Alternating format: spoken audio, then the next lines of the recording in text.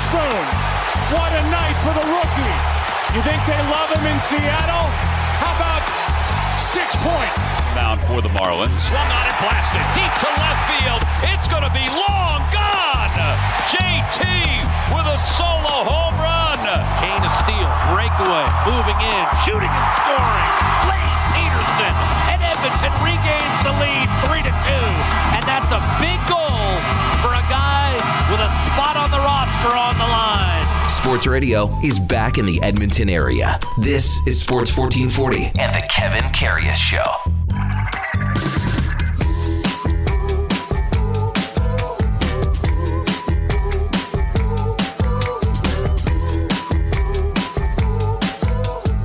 All right, here we go. Not here we go if you're the Blue Jays anymore, but Saul 23 on the Kevin Karius Show, Thursday, October the 5th, pardon me. And man, if you're a Toronto Blue Jays fan, you were singing a hurtin' song today after what happened yesterday in game number 2 against the Minnesota Twins. So many things went wrong in that game. To see the Blue Jays eliminated by the Twins in game number 2, 2-0 shutout. Great performance by Sonny Gray. Decisions, controversial decisions, poor play on the field, poor hitting at the plate. You can go on and on and on. It was just almost like a microcosm of what's happened to this Blue Jays team for the entire season, what happened yesterday. But the Blue Jays are done. Twins move on. And all the series were actually swept last night in the wild card play-in, if you want to call them, best of 3. So now the Blue Jays are searching for answers, as our fans. If you've got some answers, send some texts into us, 1-833-401-1440. We're going to talk a little bit about Blue Jays off the top and then get to the Oilers last night winning 7-2 over the Calgary, almost not even Wranglers, maybe closer to the Hitmen. Maybe 8 guys that you'll see on the opening lineup, and it was hard to watch. I was down there for 2 periods and had to leave. Couldn't take it anymore. Anyways, everyone talking about the controversial pitching decision when John Schneider and whoever else made the call to take Jose Barrios out and throw in Yusei Kikuchi. For me, yes, it's a monumental part of the game and a big part of the game, but I'm on the side where despite that call and the opposition team getting the feeling of, we just took your best guy out. He was throwing bullets, as John Schneider said in the post-game conference. He had electric stuff. Never really seen anyone ever been taken out if they've had electric stuff. If they get into a little trouble, then yes, they're taken out or they're making a change. We get all the analytics. We get everything about turning the roster over. We talked about it yesterday with John Bonas from Minnesota. I brought it up with him. Bonas agreed to an extent that that strategy could be in play. Yeah, the strategy was in play, but it was in play before even seeing what happened in the game, to see what happened while the game was going, the eyeball test, everything like that, the feeling of the game, everything else. So in my mind, and I really feel this, yes, that's such a critical part of the game. But the Vladimir Guerrero pick off on second base is the turning point of the game. And if you can say to the extent of that, when the Minnesota Twins chest puffed up and they went, oh man, we just got Barrios out of the game, even though they didn't really get him out of the game. The Jays took him out of the game. They had even more of a bravado about them, more of a sense of, wow, we just got out of a massive jam because Vladimir Guerrero fell asleep on second base. Hard to believe that after the game, everyone's saying, you know what? Oh, it was so loud in there. No one could hear, da-da-da-da-da. It was a set play. This is a set play. The Twins said it after the game. On the broadcast, on the other feed, Alex Rodriguez, said, it's a set play. You can see, all right, tip of the hat. Correa makes the call. Sonny Gray acknowledges. Get to the set position. Count to 2. Bang, bang, turn around, fire. There you go. Vladimir Guerrero, this is a lot on him, more than anyone else on that team. We bring in the Duke of Delburn, who was just thoroughly disappointed with what happened yesterday. Now, as much as the pitching change, everyone talks about that, Duke. Let's look at another fact that no one really has said anything. Kikuchi comes in, and Max Kepler's up. Not a hard play to second base. The grounder, Max Kepler hits it to second. Cavan Biggio juggles it. Turns around, he has to make a good play. He doesn't have to make an outstanding play to get that out. That changes the complexion of the inning. If Cavan Biggio cannot bobble that ball, make the throw, get the out, inning's different. Now, you sent a post out on social media. Not too happy about the pitching change, not too happy about other things, but you're down today. The Duke is down. The Duke of Delburn is down today. He's down. Well, I think anybody that invests a lot of their time into baseball seasons are so long, and I know not everybody watches every game, and neither do I. I don't watch all 162, but I'll be honest, I probably watched 100+ baseball games this year, if not closer to the 120 mark. I watched a ton of Jays, and despite the fact that I get frustrated and this and that and put my head into my hands and don't turn the TV off, I still come back day after day because they're my team, and they like, no matter what people out here west say, Mariners fans or producer Brad will drive that nail home all the time. They are Canada's team, and there's something to get behind there. But you said it. This was a microcosm. Perfectly exemplified the entire season for the Blue Jays in 2 games. Inability to cash in runs. Like, how do you get 9 hits in a game and score no runs? Poor base running. Questionable managerial decisions. Yeah. I'm not upset with the people that say the analytics are the death of the game and stuff. You go back to the Tampa Bay Rays in the World Series against the Dodgers and the decision to pull Blake Snell earlier than it was a similar situation. Granted, a much bigger stage, but the analytics said that that's when the time was to pull him. The Tampa Bay Rays used analytics all year long. The expression, you don't change your horse in the middle of the race or whatever it is. Yeah, I get you. But that's not what got the Jays here. The Jays got here by relying on the strength of their starting pitching, and then this is when they decide to change that. That's where my issue with the decision lies, is that you didn't stick with what you've had success doing all season. Runners in scoring position, they were 3 for 14. The biggest telling stat, even with all these hits, they had 1 extra base hit in this series. Just one extra base hit. Matt Chapman was a foot away from 2 hits, changing the complexion of the series. In the 6th inning yesterday, loaded bases. Drills that one to left. It was a hard pitch. I mean, he really pounded that off Thielbar to left. It's foul by a foot, but you could just kind of feel the sinking feeling, the pit in your stomach. Man, that was the chance with loaded bases. And then a pitch later, he grounds into a inning double play. That was the one instance. The bigger one, obviously, is in the 5th inning when Vladimir Guerrero Jr. is picked off with runners on 2nd and 3rd, and you have your best hitter that's been your best hitter for a while because he has been better than Vladimir Guerrero and Bo Bichette with a full count. Having said that, I was talking to some baseball cronies at the time. Everyone said, just walk Bichette. Get to Biggio. Now, there lies in another managerial problem. If you have Cavan Biggio as your 5th hitter, aren't you doomed for success right off the bat? Is that another managerial error? Is it better to have Alejandro Kirk in the 5 hole? Biggio, yes, he came on at the end of the year. Kirk's a better hitter than Biggio. Everyone knows that. Some dumb, questionable moves, for sure. Where do they come from? I don't know. Were you listening to, Duke, everyone talking about, this is coming from the top and this is coming from some war room?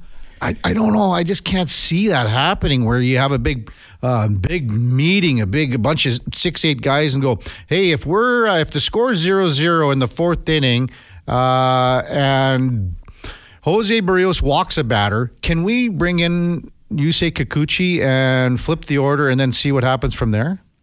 I don't know. I can't see it. I don't think that this decision was exclusively John Schneider's. I don't think any decision he makes is exclusively his. He has Don Mattingly behind him as his bench coach. That is a man with a ton of experience as a player and as a big league manager.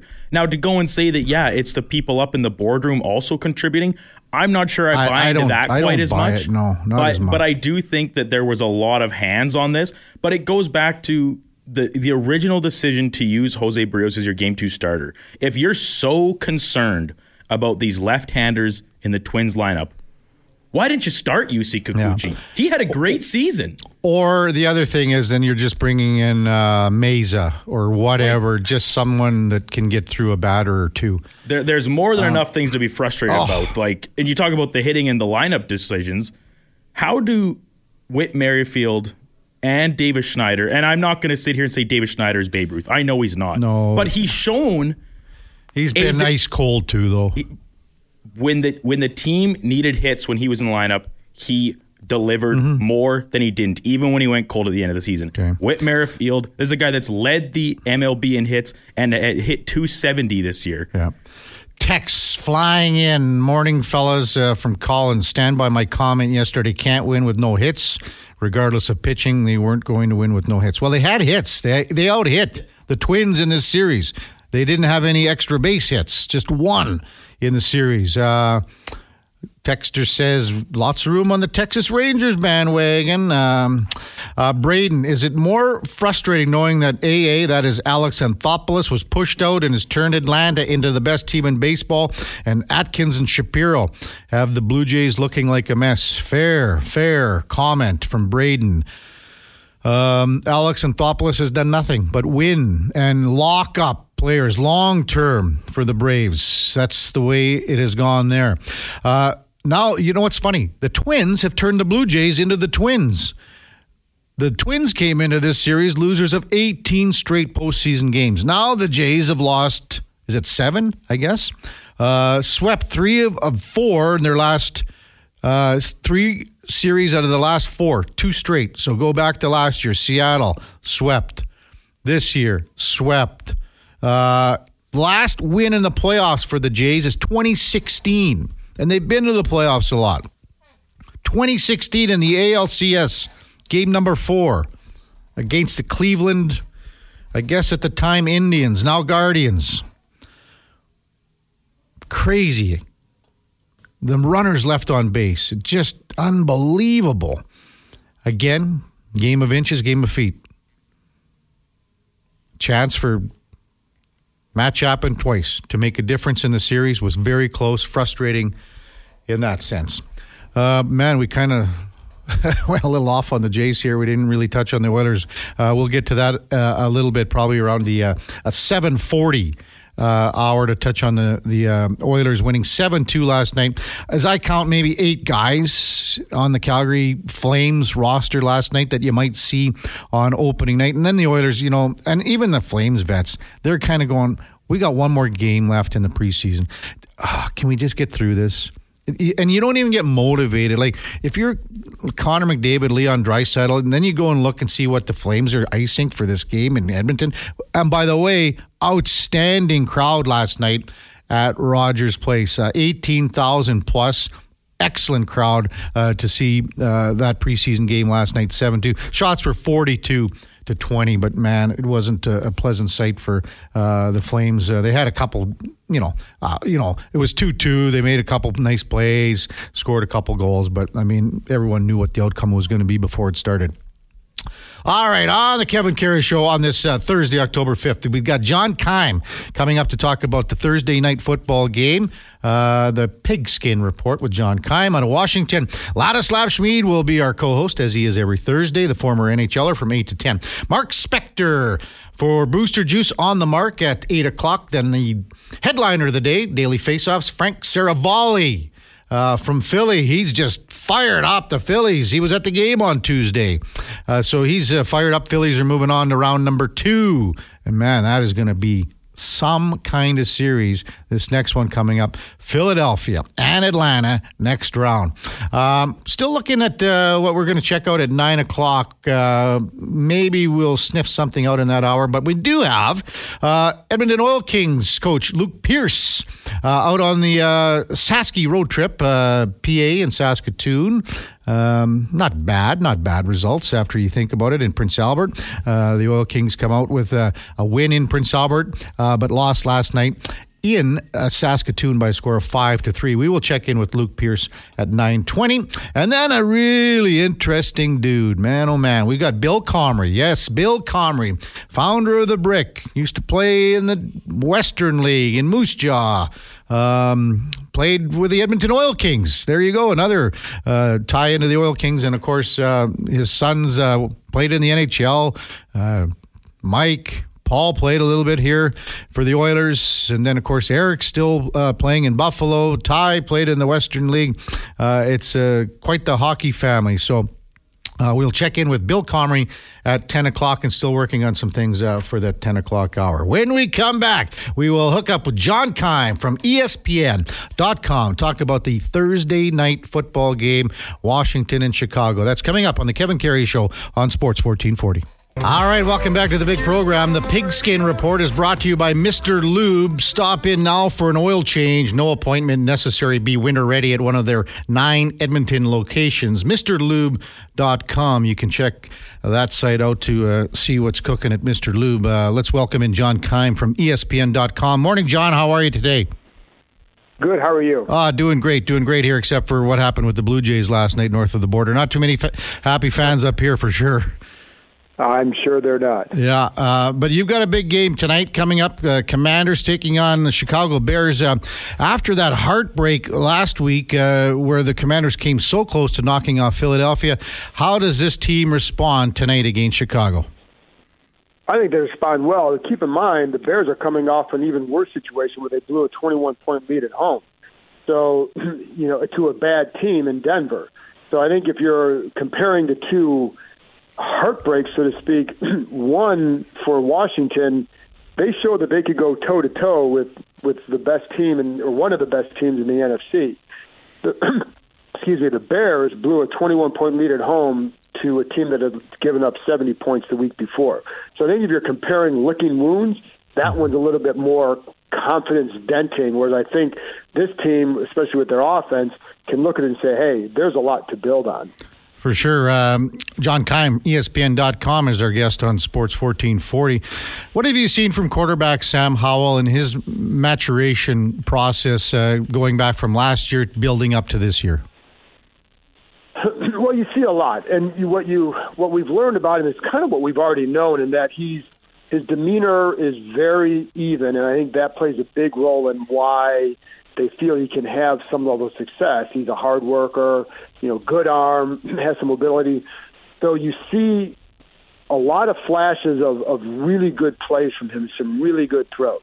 You also see a young guy who's still learning to process all that he sees and trusting what he sees and not trying to see too much. So in other words, like there's sometimes where maybe he's a little bit hesitant to get off a read, and then it puts you behind on your progression, and it leads to a lot of sacks. And their line is not great, but an average at best line playing in front of a young quarterback still learning is a recipe for a lot of sacks, because he needs a little extra time to throw, and they can't give it to him. They need him to throw a little bit quicker at times, and he's not giving that to them all the time. So that's an area that he still is a work in progress, which you would expect from a young quarterback. And I thought last week he was better in that area, partly because I think the Eagles' secondary was kind of a mess, and that helped, and it helped clarify some of the reads and allowed him to work to second and third progressions in a timely manner. And when he does that, they're a really good offense. Hey, John, how would you assess the Commanders' offensive line then with, injuries, younger guys? How would you say what that line has done so far, and what can it do moving forward? Well, they haven't had any injuries up front. That's the same group that has started, so they're health-wise, they're fine. They have new starters at 4 line spots compared to last year. And they added, Andrew Wiley, right tackle, center Nick Gates in free agency, shifted another guard, their tackle, Sam Cosme, at guard. So there are changes there, and it takes some time. Now, I will say, like, the tackles have not been very good and consistent, like especially right tackle Andrew Wiley has had struggled the last several games. Charles Leno, left tackle, kind of up and down. But I don't think they're, like I said, I mean, they're not helped because everybody looks at the sacks and thinks it's all on the line. It's not. A lot of it is on Sam Howell, and that's, when you go back and watch the games and you see that, it is absolutely a lot on a young quarterback. And that's not to criticize as much to point out he's a young quarterback who is still learning to process at an NFL speed. It takes time.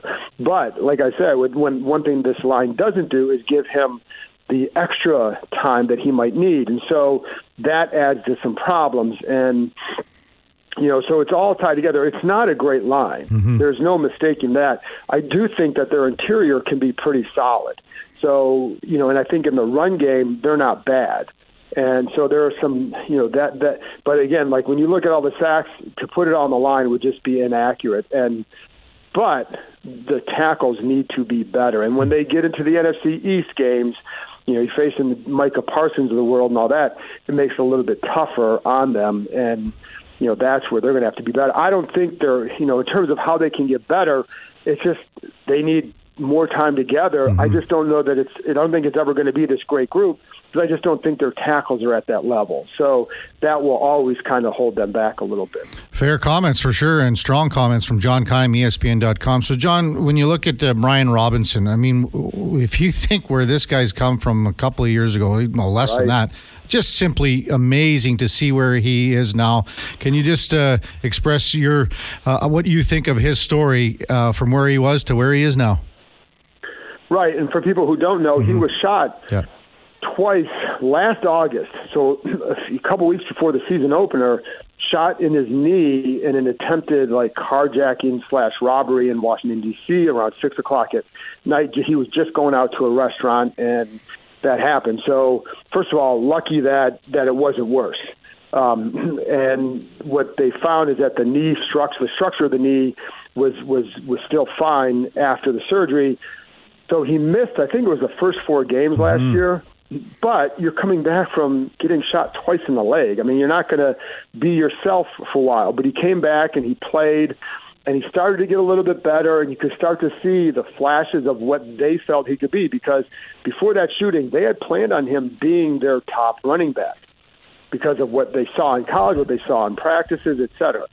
But you didn't really see it all until later in the year. He had a couple of really good games, but then, he had a quad injury, so it just was never quite his year. And he would tell the coaches, you haven't seen what I can do.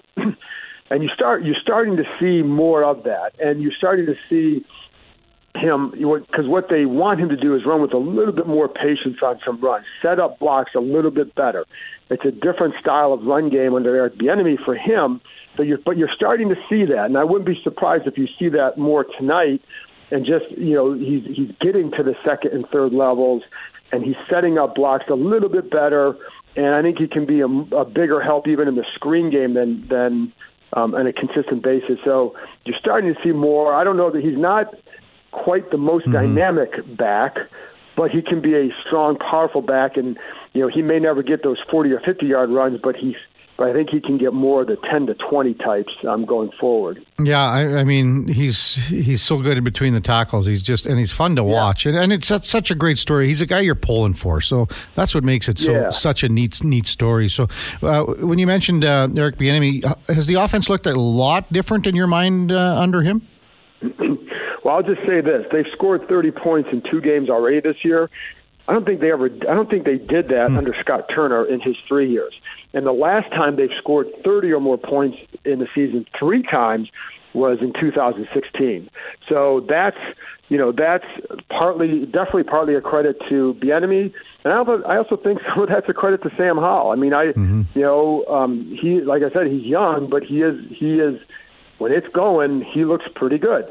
And so, but under Bieniemy, I mean, it's looked better. They have some good skill talent. We talked about the line, which is, again, it's not great. I think if this was a better line, you'd be looking at this group even more different, I guess.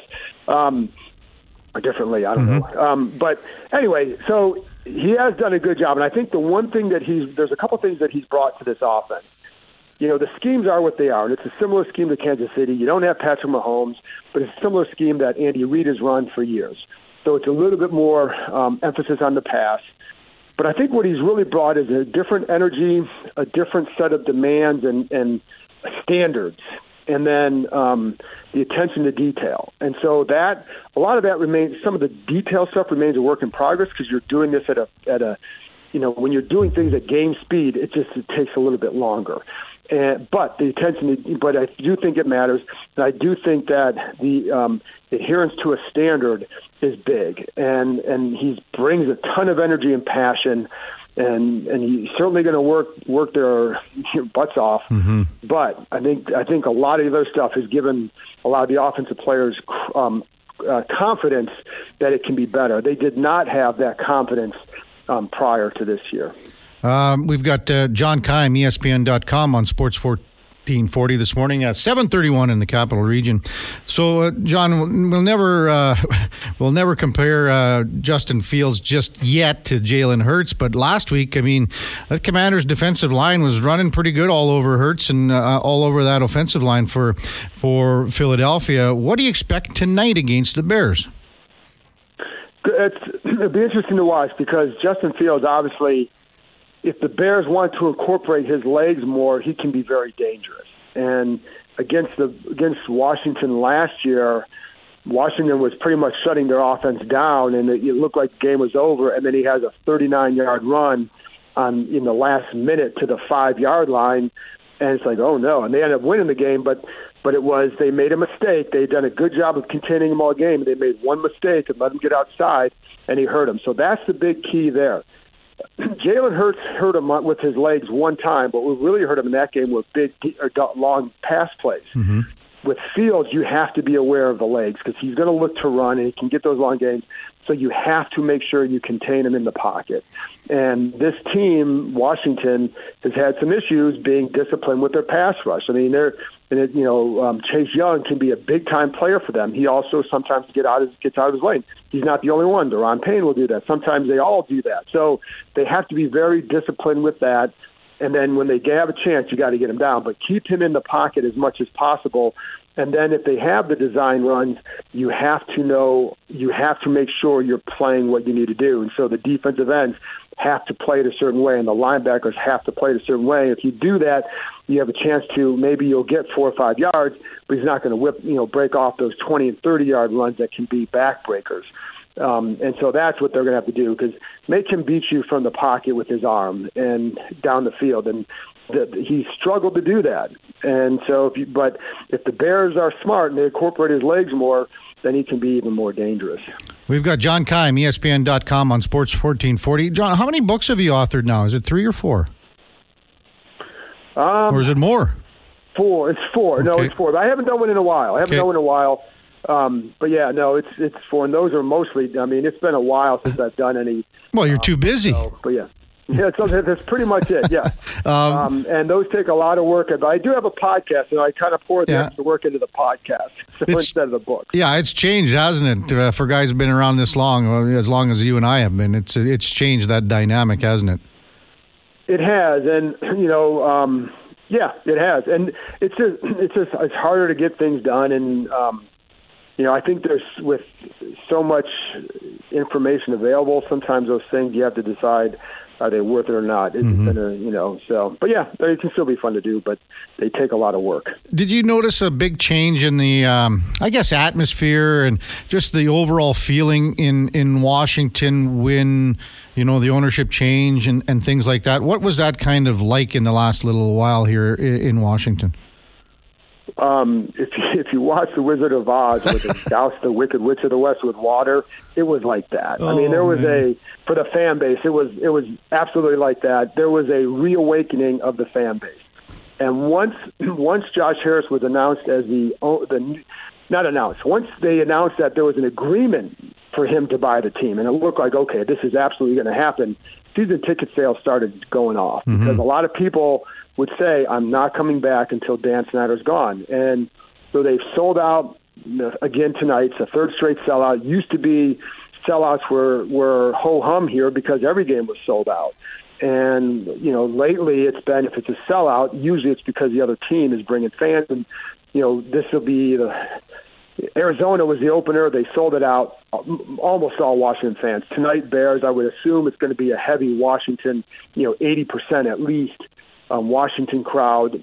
Bills were here. Bills bring a lot of fans. So that's always going to be the case. But the point is, you're seeing people coming back, and there's a definite renewed enthusiasm around them. And the talk typically is, around not so much, I'm not coming back till Snyder's gone, as it is what this team has to do. It's more confined to the field now, which is a welcome change for media, fans, players, coaches, everybody. So, but yes, the fan base is feeling good now. I will say, to get them back, they still have to win. I mean, now, but it's become a normal football situation where it's not about, I'm not coming back till this guy's gone, to they got to win. And I think that's the one thing. So for a lot of fans, there's the, you want to win, but it's Ron Rivera's fourth year, and they haven't won. So the focus is now more on him than it is on Dan Snyder. So, but there is definitely, I mean, even in training camp, and they had more fans in camp by far this year than they haven't had in a long time. And it's because people wanted to come back. Alumni are coming back. It's just, it's such a drastic change that it's even hard to fully describe how refreshing it's been for the fan base. John, there are so many parallels, a lot of parallels between, the Washington team and our team here in Edmonton in the CFL, because things have happened off the field. There was a name change. Started 0-9 to start this season. A terrible losing streak at home. So we've been able to draw many parallels here in Edmonton, similar to in Washington for sure. When you look at the Commanders' schedule, these are three very winnable games coming up. There's a good chance this team can be 5-2 heading into week number 8 against Philadelphia with a home game. What's that kind of feeling like amongst the fan base and even the team for that matter? Well, the teams can't look at it that way because I think any team that hasn't had a winning season since 2016 cannot look ahead. And so, so like they have to, against Buffalo a couple weeks ago, they talked about that being kind of a measuring stick game for them, and they lose by, 34 points. This is a measuring stick game for them. The Bears are a bad team. You should win. How do you respond, right? So, but I think I do think people over there are well aware that they do have a chance to get on a little bit of a roll. Are they dramatically better than the Falcons or Giants? No, because we've seen them lose those games before. However, if they're the kind of team they think they are, they'll go out and win these games as long as they're healthy, right? And so, yes, it is a good opportunity, and I also think that they would feel very good about a rematch with the Eagles because of what they showed the other day. And so, I think they feel like they have a chance to get something going here. They definitely, again, higher ups there know it. Players can't look at it that way, but yeah, this is a good chance for them to get on a little bit of a roll and build some legitimate momentum for the first time in years. I mean, they typically after 6 or 7 games, there are several games under 500. This would be quite the reverse, and that's where the fan base would really get excited. Yeah. Hey, John, thanks for spending some time with us. I'm going to head down to Audrey's bookstore here in Edmonton and pick up Legends by the Lake, the Cleveland Browns at Municipal Stadium. There you go. That was a labor of love. That's where I'm from, so that was a labor of love. And yeah, so it says it's still available in paperback, so I'm going to go pick that one up. Wow. There you go. I'll get some residuals in a few years from that. Then. Beautiful. All right, thanks. Hey, thanks, John. Appreciate it. Thank you. All right. That's John Keim from ESPN.com for our pigskin report. Be winter ready at MrLube.com. Text coming in. Want to get to a couple of them. Hey, this is from Harry. Born and raised in Edmonton. Sorry, Toronto Sports Network. Keep your network. We have our 1440. I guess it's kind of a shot that we talked about Blue Jays off the top. Maybe it is. Maybe I'm reading something into it, Duke. I don't know. What do you see? Northside Norm has said, can we agree to refer to every Connor-to-Connor goal this season as CNC Hockey Factory goal? That's Northside Norm. And, of course, he's talking about Connor McDavid, 1 goal, 3 assists last night. Connor Brown, 2 goals, 1 assist. You could see the chemistry that these two guys had. They played junior together with the Erie Otters, so you can see that happening and brewing. But the best text of it all coming in so far from the King of Fort Nasty. Good morning, KK and Duke. The only thing more disappointing than the Blue Jays playoff run is the Duke's starting lineup in his fantasy curling league. That comes from the King of Fort Nasty. Now, Duke, you want to address the response that you so eloquently penned there? Well, I've assembled quite the fantasy curling team. Carrie Anderson, Emma Miskew, Laura Walker, Mackenzie Eliash. I'll take that squad up against anybody's any day. Which leads us to, I mean, you guys got to get a fantasy curling league going. Like, think about what. Okay. I wonder if there's like the weekends of Spiels, obviously, in these big events they play. If there's some daily fan or like much like you can for golf tournaments on daily fantasy, get some action on that. I'll have to talk to our friends at Play Alberta, see if we can get that set up. There's betting on everything. We know that. Well, but man, curling's still pretty niche. People are betting on curling. They are. I got to find where. You should have been at Moe's Sports Parlor back in the day. They were betting on everything. Doug Monroe, Kim Cipolla, man, they had a shot ski in the back of the bar there. Do you know what that is, Duke? Oh yeah, I've had a few of those. There you go. So, but I don't think for a curling fantasy league you couldn't probably do players. Could you do teams? Would it be more of a survivor pool thing? Well, like you could draft players, but you just much like in any other fantasy league, you draft per position. So you have maybe a couple skips, a couple thirds, leads, and seconds in there. But then you got your alternates. You're hoping they maybe get a match in here and there. I don't know. Are you on curling percentages? I think shots? That would be the only way, and like points for wins, and then your percentage of shots made maybe, and like this would get really into it, and it would only be available for these big events where they have the full team of the broadcast there, but like determining like the difficulty level of a shot, and then all of a sudden making those is worth more. This is there. You guys can build a program. I'm gonna have to dive into this. You build a program, you're gonna make a fortune on this. And just think of this. I mean, I don't know if you've got grandparents alive. I've got a lot of seniors that are in my life. They love curling. If curling is on, they're watching it. Oh yeah. And now you're going to be, they got the iPads out, they got the computers out, they're going to be following their fantasy curling teams. I love it, Kev. You've sparked something this here. Is amazing. And we got King of Fort Nasty to thank, too. The King can get a little cut, a small cut. Small piece. Minor amount. Keep the text coming in, 1-833-401-1440. I'm going to pose this question to you before we go to break.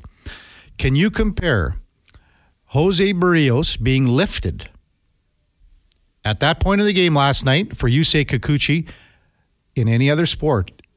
Is there a comparable? Has it ever happened where you can say this is similar to what happened yesterday in the Blue Jays game? I have only one, and it goes back to 1980. I don't think I could find another one or could think of another one. If our listeners can think of one, is there one comparable in any sport where one player was lifted when he was, as John Schneider said, throwing electric stuff? Is there one comparable in any sport? Let us know. 1-833-401-1440. More to come on the Kevin Karius Show on Sports 1440. All right, welcome back to the big program. Our daily morning fix of BA for the Duke. That comes at this break all the time. It's just a standard ritual. Is that correct? Barring unforeseen circumstances, yes. The odd time we have a 740 guest or something, or whatever. But yeah, I'm pretty predictable. Also, Jason Greger, if you're listening, can you send out a little note on, I don't know, LinkedIn or wherever you do your stuff? We need to get 3 producers, hire 3 new producers here. The Duke, Connor Halley, and Freddie Krueger are going to put together a curling program for fantasy curling and start up a league and make a mint. Residuals go to myself and the King of Fort Nasty. Thank you very much, King, for bringing that in. I'd like to say, there are no bad ideas, just ideas that certain people make them better, right? A little earlier, I sent out to our texters 2 send us a note. What can you compare to the Blue Jays taking out the pitcher yesterday, Jose Barrios, for Yusei Kikuchi, when Barrios was dealing? Lots coming in. Aaron goes, KK and DOD, I have a bad sports decision for you. March of 2006, in a game between the Oilers and Stars, Craig McTavish made the extremely unusual decision to lift starting goalie Ty Conklin after overtime for a cold Mike Morrison in the shootout. You can guess how that turned out. Now, that is a good one. That is a really good one. A lot of people coming in with Gretzky in the shootout in Nagano. It's kind of comparable because... but he wasn't really in. He was never in. He wasn't taken out. So, but a very good point. That a couple of people have sent in that. Gord Oil and didn't Gretzky not get in the shootout for the gold medal? That was Crawford too. When one texter said it was Mike Keenan. Getting back to the pitching thing, yes. Hey, guys, it doesn't matter if the Jays pulled Barrios. They scored 0 runs, Craig and Red Deer. For sure, and we've talked about that off the top. And runners in scoring position, hitting, non-existent. One extra base hit, that's it. One extra base hit. Do you know what comparable to the Jays lifting Jose Barrios? John Schneider did it, saying he had electric stuff for Yusei Kikuchi. This is the only one that I could come up with that is a comparable. 1980, Miracle on Ice, United States versus CCCP. Viktor Tikhonov took out Vladislav Tretiak in goal and put in Vladimir Mishkin. If you've ever seen the movie Miracle, Kurt Russell does an amazing job portraying head coach Herb Brooks. Now, if you recall in that movie, and I mean, who knows exactly what was said, but Herb Brooks said, he called the guys over to the bench after the first period and he said, guys, look at this. This is what you've done. You just got Viktor Tikhonov to pull the best goalie in the world. That was an amazing part. But again, you could see the bravado, the chest puffed out. Yes, it's just a movie. We don't know exactly what happened in 1980, but it was a part of the movie where you could see momentum changing. You saw that yesterday. Momentum changed. Too bad we didn't have Lorianne Munzer in here. She would have some good points. How do the players feel on the Jays? How do the players feel on the Twins? Comparable, for sure. Viktor Tikhonov. 1980, Miracle on Ice, Lake Placid. Vladislav Tretiak out. Vladimir Mishkin in. Well, what do we got coming up here, Duke? We got top of the hour. Ladislav Schmid will guest with us. Do you think Laddie, how do you think his chest is puffed out after the Ryder Cup? And you know what? I wish people could have seen Ladislav Schmid last week when we had Keith, his last name is escaping me, from Keith Stewart, I believe. Stewart, yeah. We were talking Ryder Cup. So this was at 9 o'clock, and Laddie in the commercial break said, "Why do you got this guy on? What do you got this guy on while I'm on? I don't want to talk about anything like this. I hate golf. I don't want to talk about golf.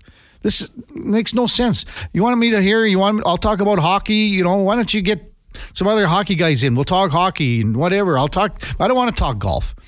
Well, Keith started talking about how the Americans were going to crush Europe. And of course, Laddie being from Czech, he started listening. Well, by the end of it, these two guys were going back and forth and back and forth. And it was just hilarious to hear exactly they're playing off each other. And Laddie was smiling and laughing. And by the end of it, he said, "I can't wait to watch the Ryder Cup. I can't wait to watch the Ryder Cup." I texted him the first day on the Friday. He was in the gym, and that was after the Europeans swept the first foursome matches, and they were up 4-0. And I texted him. He was just pumped. He sent one of those emojis with the big arm pumped up and whatever like that. So pretty cool. So when we come back, top of the hour, Ladislav Schmid will co-host with us from 8 to 10. Plus, we'll check in with Mark Spector Victor from Rogers Sportsnet. Before that, this Sports 1440 update is brought to you by First Round. Watch NFL football at First Round right here in the mall or on 104th on Mondays, Thursdays, and Sundays. You could win a trip to watch your favorite team next year. Here is the Duke